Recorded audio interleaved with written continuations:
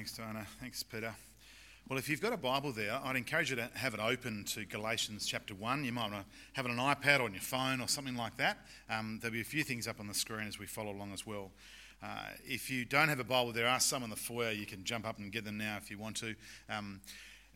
That's a new habit we're getting into. We weren't allowed to use Bibles at church in the past, but now we can because the COVID restrictions have eased.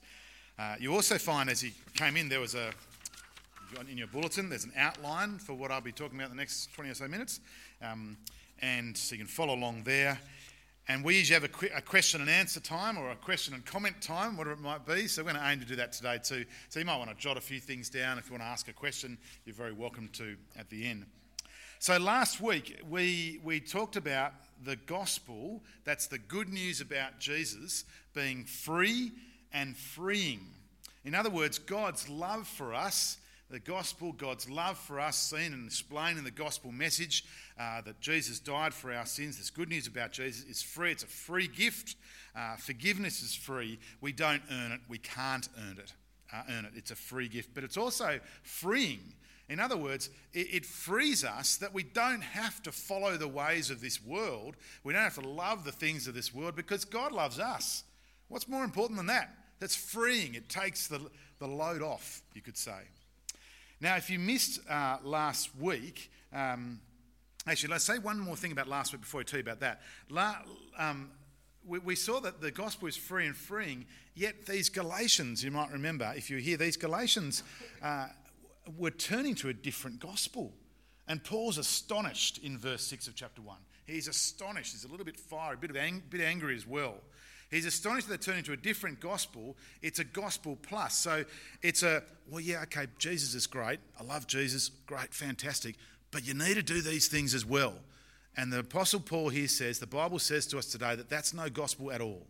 That's not God's message of the free gift of salvation. When you add something to it, it's not a gospel at all.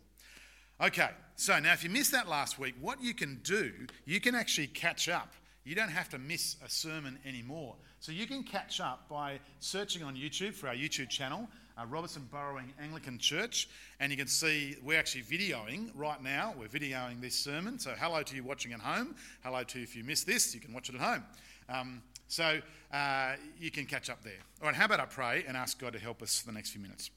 Father, we thank you for your word to us today. We pray that you'd speak to us. We would pray that you would open our hearts and make us be real with you. And Lord, we thank you for this time together. Amen. Well, I'll tell you what, isn't it great to hear the story of God's grace in people's lives? You can, as I said, you can ask Peter a bit more about his story as well. And maybe you've had a chance to talk to people over the past however many weeks. We've talked about gospel conversations quite a lot, haven't we? And asking people where they're at with God and how God has worked in their lives. Beck actually shared in the 8 a.m. service about God working in her life too, so you can ask her about that. But I encourage you to, if you've got a Christian friend, talk to them about God's grace in their lives. But it's good. Isn't it good to hear that? Galatians chapter 1, verses 10 to 24, is Paul sharing about the grace of God in his life. The old-fashioned word is testimony. You might remember that word. That's what Paul's doing. He's sharing his testimony about God's grace in his life. Now, it's part of a longer autobiographical section in Galatians. It sort of starts at 1 verse 10 and goes through to 2 verse 21, if you've got your Bible in front of you there. Actually, it's one of 3 occasions where Paul speaks of or shares his story. You can read it again in Acts 22, Acts 26. He shares his story. Our question this morning is, why does he share his story here in Galatians chapter 1? Why does he do it here? Well, it's actually not for general inspiration. Quite often in church we would do that, would share our story for general inspiration. It's a good thing, like Peter did before. But it's not on this occasion, and nor is it to point... He doesn't share his story to point to himself. He doesn't do that. No. He's sharing his story here to refute the claims of people who want to undermine his message. There are people in Galatia who want to undermine Paul's message, the gospel. So he's sharing his story to refute those claims, and he wants it all to point to the amazing grace of God. So, on your outline there, it's point 1 in your outline, Paul's defence. You see, Paul is defending himself from 3 attacks from some people. That's the people he refers to in verse 7. And these people were making attacks on him and his gospel message. So here's his first defence. Paul wants to make it clear that his gospel did not come about through his own reflection, reasoning and thinking. So it wasn't as if Paul was sitting under some fancy tree, spending some time under the tree and contemplating life and its meaning and all that. And then finally, after this deliberation, it dawned on him, the meaning of life. It wasn't like that at all. He tells the Galatians, as if they needed any reminding, that prior to his conversion, he was intensely, see verse 13?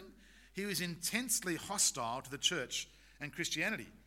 He wanted to destroy it. Don't water down that word. He wanted to destroy it. We'll talk about what that meant in a few moments. This was not a gradual process of thinking, weighing things up and discussion. His change happened suddenly. He was going this way, I want to destroy the church. And then when he was met by the Lord Jesus on that Damascus road, his life turned around, he was going this way, and he wanted to grow the church. It was very, very different. Things happened suddenly. Paul's message was not the product of his own thinking. It was radical, sudden change of direction. I'm going one way, turned, Jesus met him, and he went another way. Paul's conversion was the exact polar opposite of where he'd been going. So, Paul's experience then of sudden change is strong evidence that his conversion was actually from God. It was a direct revelation from God when the risen Jesus met him personally, physically, just like the other apostles on the road to Damascus. What about this second reason, this second defence of Paul? Paul wants to undermine the claim that he got together with the Jerusalem leaders, colluded with them, and came up with his gospel message. So if you've got your Bible there, have a look at Galatians chapter 1, verse 15, and you'll see what I mean.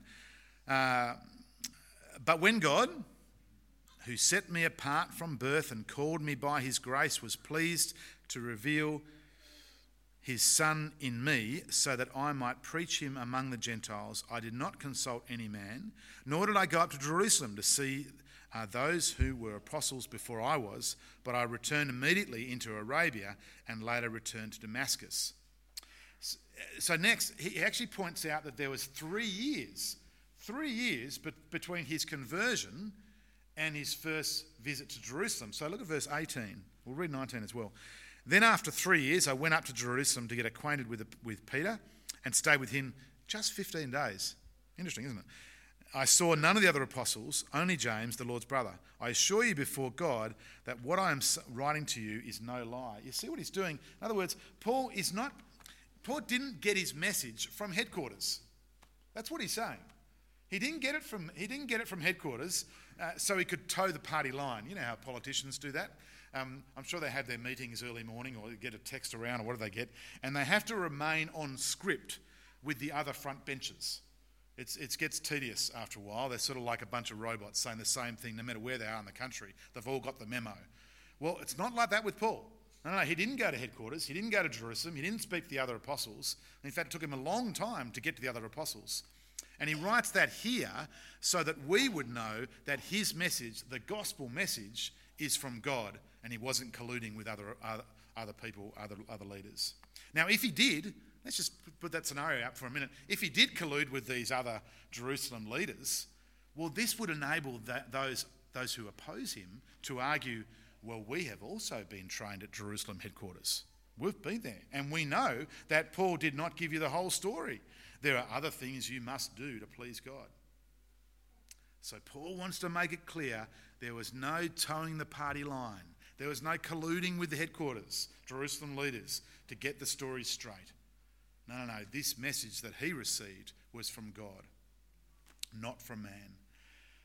However, Paul's still keen to point out that his God-given gospel got the tick of approval from the other apostles and what they received from God. So Peter, he's mentioned. He stayed a couple of weeks with Peter? Yep, 15 days.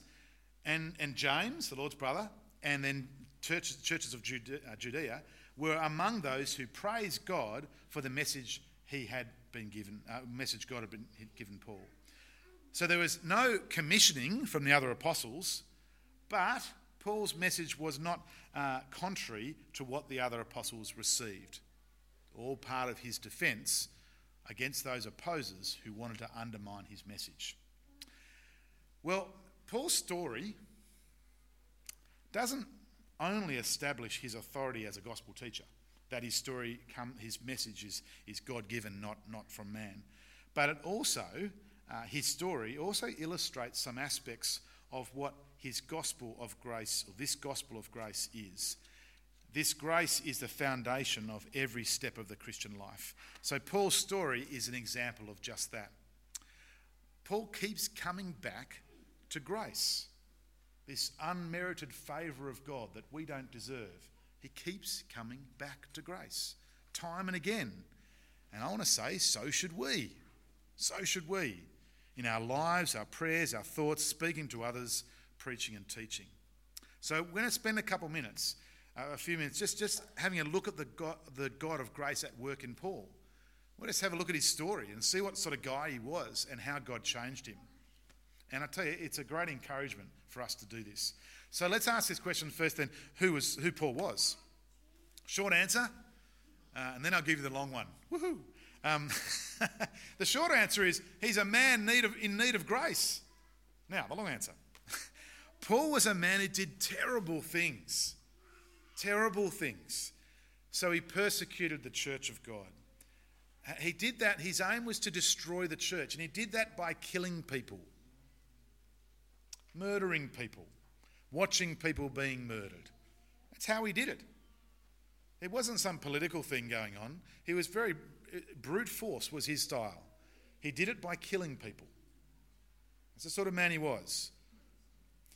Even on the very day that Jesus appeared to him on that road to Damascus, that very day he was on his way to destroy God's people. He was on his way to take people into prison. Now, if you get a chance later on, read Acts chapter 9, just the first couple of verses. But Acts chapter 9 verse 1 tells us that he had just been in Jerusalem, breathing out murderous threats against Christians and seeking the high priest's, so he went to the top, the high priest's approval to imprison men and women in Damascus, because that's where he was heading. Men and women in Damascus who belonged to the way. And that was the way that was what Christianity was called back then. That's what he was doing. He was on his way to Damascus with the high priest's approval to throw Christian men and women in jail and possibly kill them as well. That's what he was doing when Jesus appeared to him. And yet, well, Paul was also a very religious man. He was a very religious man. He did many religious deeds. Galatians 1 verse 14, if you've got it in front of you, Paul says, I was advancing in Judaism before many of my own age among my people, and was extremely zealous for the tradition of my fathers. And yet, he was not right with God. See, Paul's a classic example of a person who was sincere in his misdirected beliefs before becoming a Christian. Friends, I want to tell you, sincerity does not save. It does not make you right with your Creator. You can be sincere as you want. It does not make you right with your Creator. Paul was exactly that. You can be sincerely wrong. You can be consumed with religion, or perhaps consumed with experience and emotion, and miss Jesus. Well, so far in this letter, you see, we haven't been told the exact nature of this false teaching that was going about in Galatia. These gospel plus Judaizers that we met last week, that's what the commentators call them, who were trying to pervert the gospel, Paul writes. But in verse 14, if you've still got it open, there's a hint. Because later in chapter 2, 3 and 6, you can read it later on, but later we do read that these people who were these people trying to convince new Christians that they had to keep all the Old Testament traditions to be pleasing to God, including diet, dress, and circumcision. Well, see what Paul's saying here in verse 14. He's saying, I've been there, done that. You know that expression? Yeah, been there, done that. Usually comes up in a negative way, you know. I've made that mistake. Then someone says, oh yeah, been there, done that. Well, that's what Paul's saying. He's saying, yeah, been there, done that. And it doesn't work. I've done all the Old Testaments. I've done all the diet, dress, and circumcision stuff. I've kept all those laws. In fact, what do you say? I was advancing in Judaism beyond many of my own age. I was extremely zealous for the tradition of my fathers. I've been there, done that. It doesn't work, Paul says. It doesn't work. Sincerity, religious sincerity, doesn't work. You cannot make yourself acceptable to God by being sincere alone, or by being the most zealous follower of the law. See, before his conversion, Paul was filled with pride. He'd go to the high priest and say, I want to kill Christians. High priest would say, you go for it. He was filled with pride that he was so good at it. Yet despite his do-it-yourself religious efforts, despite his pride, God saved him. God saved him. Despite all that, God saved him. And he even called him to be a preacher and teacher of the faith. His story is a powerful witness to the God of grace. That grace, the grace that is free, unmerited favour of God, that God loves you irrespective of who you are, irrespective of what you've done. That God's grace working powerfully, it works powerfully to change lives. There's no clearer example than Paul that we are saved by grace alone, not through good morals, not through religious performance or sincerity. Paul's sins were very, very deep, but God still invited him in. I'm reading a great little book on Galatians by a guy called Tim Keller. He's an American preacher, writer, a pastor. And he says that Paul's story teaches us that no one is so good that they don't need the grace of the gospel, nor is anyone so bad that they can't receive the grace of the gospel. It's good, isn't it? Let me say it again. No one is so good that they can't receive, that they don't need the grace of the gospel, and nor is anyone so bad that they can't receive the grace of the gospel. Some of our regulars know I used to work in prisons ministry, and I was reminded of that day in, day out. When I shared the gospel with the guys who'd killed people, raped people, drugs and murder and so on. And they turned to Jesus because the Bible says, Paul's story tells them that no one is so bad they can't receive the grace of the gospel. Okay, well, as Paul looks back, he can actually see, a bit like what Peter was sharing before, and what Beck shared at 8 o'clock too. If you're a Christian person, you can often look back and see God working in your life. And just see little things going on before your actual conversion, you could say. Perhaps your story is a little bit like that. If you think about your story of how you've got to know Jesus, how did the grace of God work in your life over time? In my story, I certainly look back and I see certain people, I see teachers at a school I was at, who I pretty much ignored and probably created issues with them, poor people. But they loved me and looked after me and they prayed for me. I shared at 8 o'clock a lady who I only saw recently at my godfather's funeral. Her name's Jean. Jean has been praying, she's one of my mum and dad's friends. Jean has been praying for me, I think since I was born. So that's like 21 years. Not quite. But man, Jean's a legend. And every time I see her at family events or whatever, probably only once every 2 years, she's probably in her 80s now. She says, I've been praying for you, Graham, and my mum and dad keep her up to date. I can see the grace of God working in my life through people like that and other people, and I'm deeply thankful for them. So Paul writes in verse 15, but when God, who set me apart from my mother's womb, called me by his grace. See, Paul's point is that God has been shaping and preparing him all his life for the things God was going to call him to do. Isn't that incredible? If you're a Christian person, God's been shaping. He might be doing that now. He's shaping and preparing you. Paul had been resisting God and doing so much wrong for such a long time, but God intervened. God interrupted his life by his grace. No wonder Paul writes of God's immense patience in saving him. It's a great passage. I'll just read it to you from 1 Timothy. It's up on the screen there. Here is a trustworthy saying that deserves full acceptance. Christ Jesus came to the world to save sinners, of whom I'm the worst, Paul writes. But for that very reason I was shown mercy, so that in me, the worst of sinners, Christ Jesus might display his immense patience as an example for those who would believe in him and receive eternal life. That's Paul's story. Paul's story is an example of God's patience with you and I and him and Paul, I should say. So Paul is an example to remind us of God's grace and patience, to remind us that no one is so good that they don't need the grace of the gospel, and that no one is so bad that they can't receive the grace of the gospel. I reckon the grace of God, God's unmerited favour, his love for us, hangs on those little two words. There's one, but.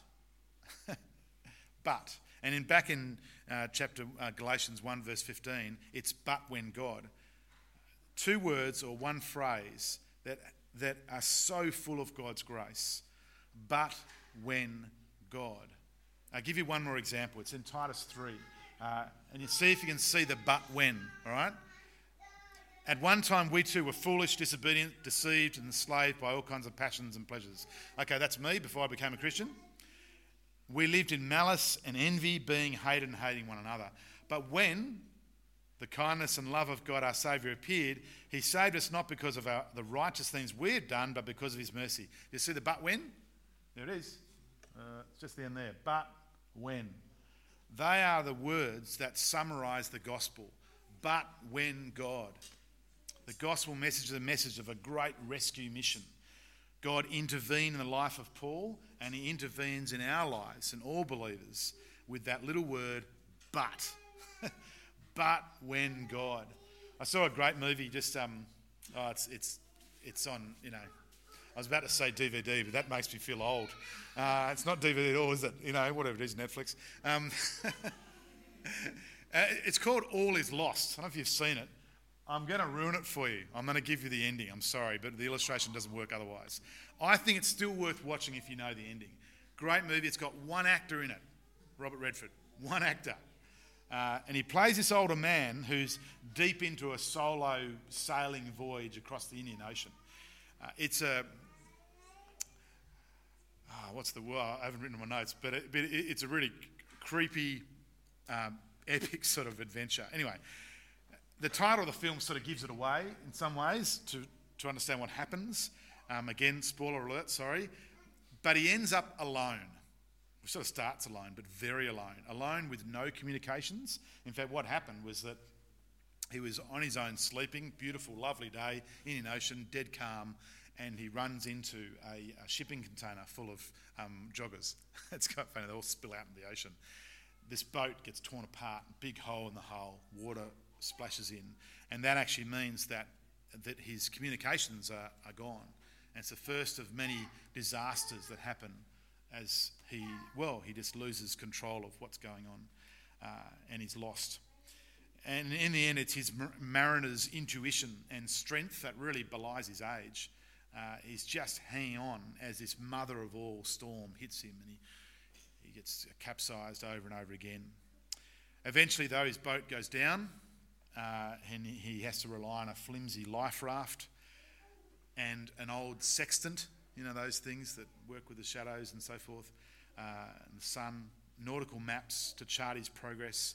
He's forced to rely on this flimsy life raft that's falling apart day after day, and it's looking more and more bleak. Ocean currents carry him eventually into a shipping lane, which he's thankful for, but 3 times he lets off flares and the ships go sailing by. He can't be seen. The sun is unrelenting, and at one point sharks circle his little life raft. His supplies are dwindling, and he stares mortality in the face. He's going to die, and he knows it. The final scene is epic, I think. Still worth watching. I don't want to spoil it, but it's still worth watching. So his flares have run out. His life raft is sinking. The passing ships don't see him. He has nothing left in the middle of the ocean, and he sinks. All is lost. And slowly he descends to the depths. You see him go down. Down he goes. But then there's a rescue. There's some lights in the distance, a boat, and then it's shot really beautifully. A hand comes down and grabs him and brings him up right at the moment he needs it. Friends, I reckon that's the gospel of the God's grace that we read in the Bible. That's the message of Jesus. Jesus is our saviour. He saves us. He's appeared and he reaches down and he grabs us when all is lost.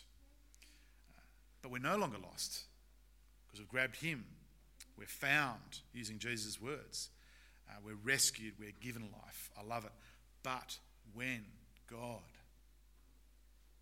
Now, has God done that in your life? I want to say, don't let his rescuing hand slip you by. Reach out today and be saved, forgiven, set free. You might be thinking, why does God save? Why? If he's really the creator of the universe, we're just these little, nothing really. Why does he save us? Why did he save Paul? Well, the hint is in verse 15. It says that God was pleased to save Paul. God set his loving grace on believers, not because they're worthy of it.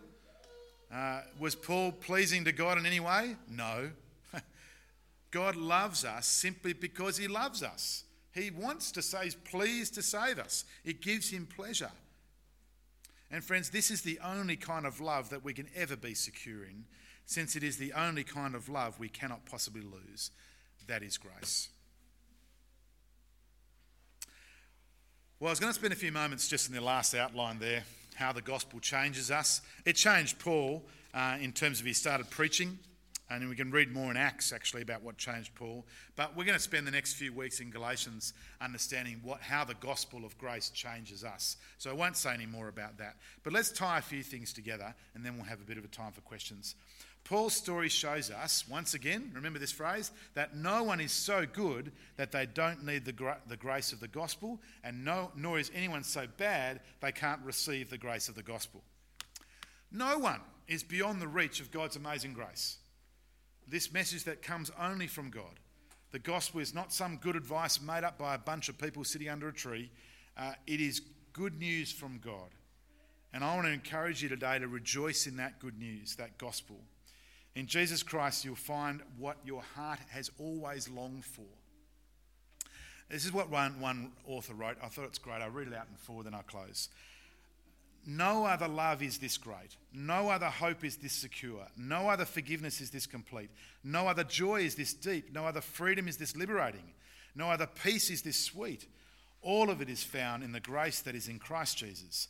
Do you know this Saviour, the fountain of saving grace? And the author says here, come and drink. How about I pray for us? If you've got a question or a comment, you're welcome to ask. Let's pray. Father, I want to thank you today that you sent your only Son, Jesus, to die on the cross for us. Thank you that in him you showed us your love, that unmerited favour. Lord, as we trust in you, Lord Jesus, we know we're forgiven. We thank you that our sin is dealt with on the cross.